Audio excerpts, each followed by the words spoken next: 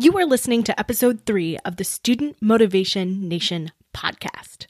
Let's get motivated. Welcome to Student Motivation Nation, where we take psychological research out of the lab and into your classroom. And now your host, Melissa Feasting. Hey folks, and welcome to another episode of the Student Motivation Nation podcast. I'm so happy that you are here with me today, or at least digitally, if you will. Today, we're going to keep talking about the why. For the past few episodes of the podcast, I have been discussing how when students and just humans in general understand why it is they're doing something, they tend to be more interested in that task and motivated in that task. Reason I really love harnessing the why in the classroom is not just because it's a core piece of human motivation, but also because there's just so many ways to slice this carrot cake. And today I'm going to be talking about another one.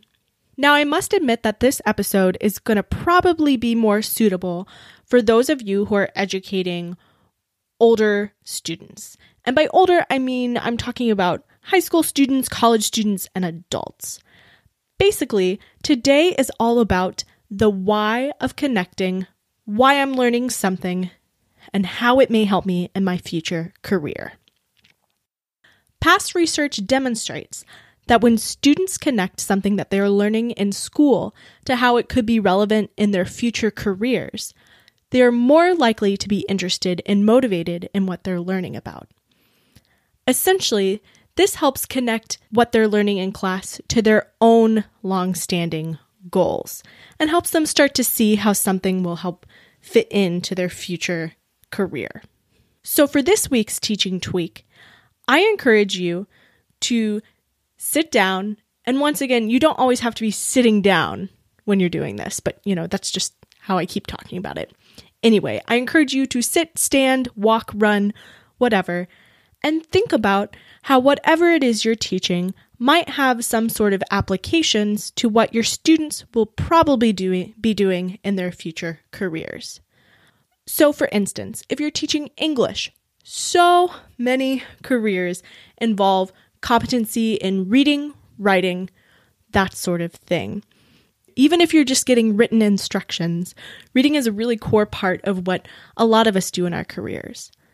If you're teaching something like communication or speech or theater, you can talk about how communication is at the core of what we as human beings do. Now, in other classes, depending on what you teach, a different flavor of this may come to mind.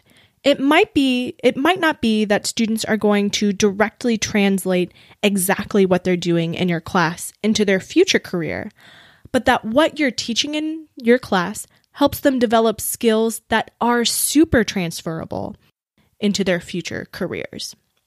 One example I can think of that's a little nebulous for my students who aren't going into academic psychology is that I'm always teaching my students how to evaluate primary journal research articles. Now, if they're not planning on going into a research career or some sort of career where they're going to be reading these journal articles, it seems as though they're never going to use this again.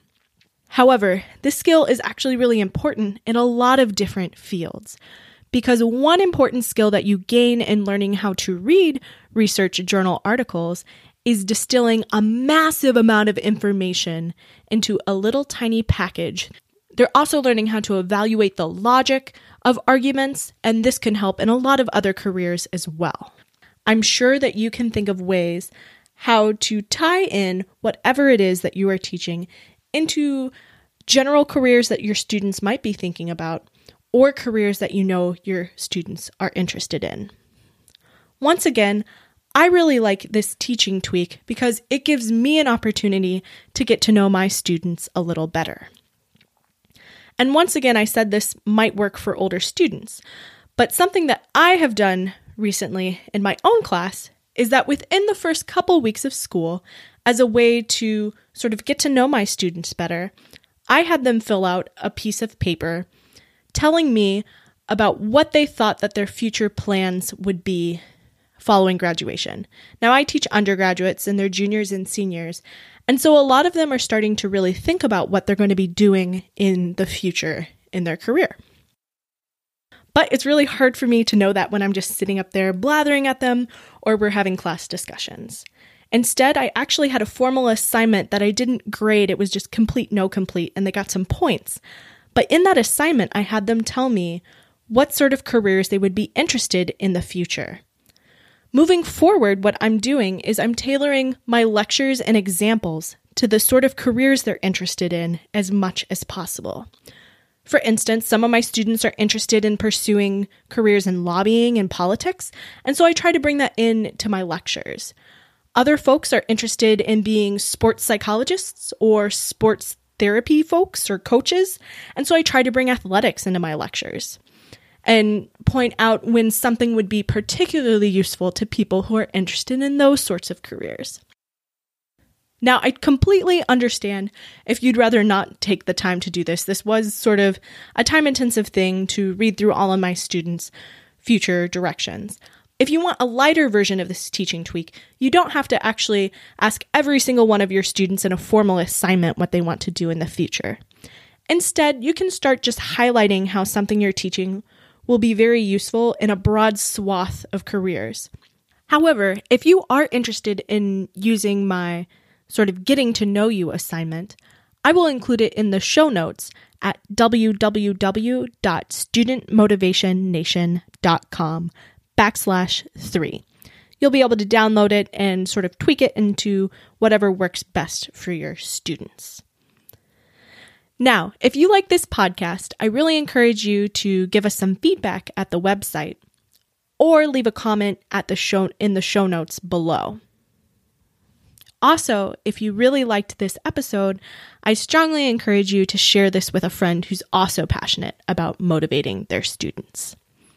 But as always, either way, I hope you have a really, really lovely week, and I hope that you get out there and educate and motivate. See you next time.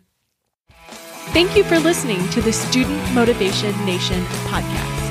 You can find us on the web at www.studentmotivationnation.com. Hope to see you there.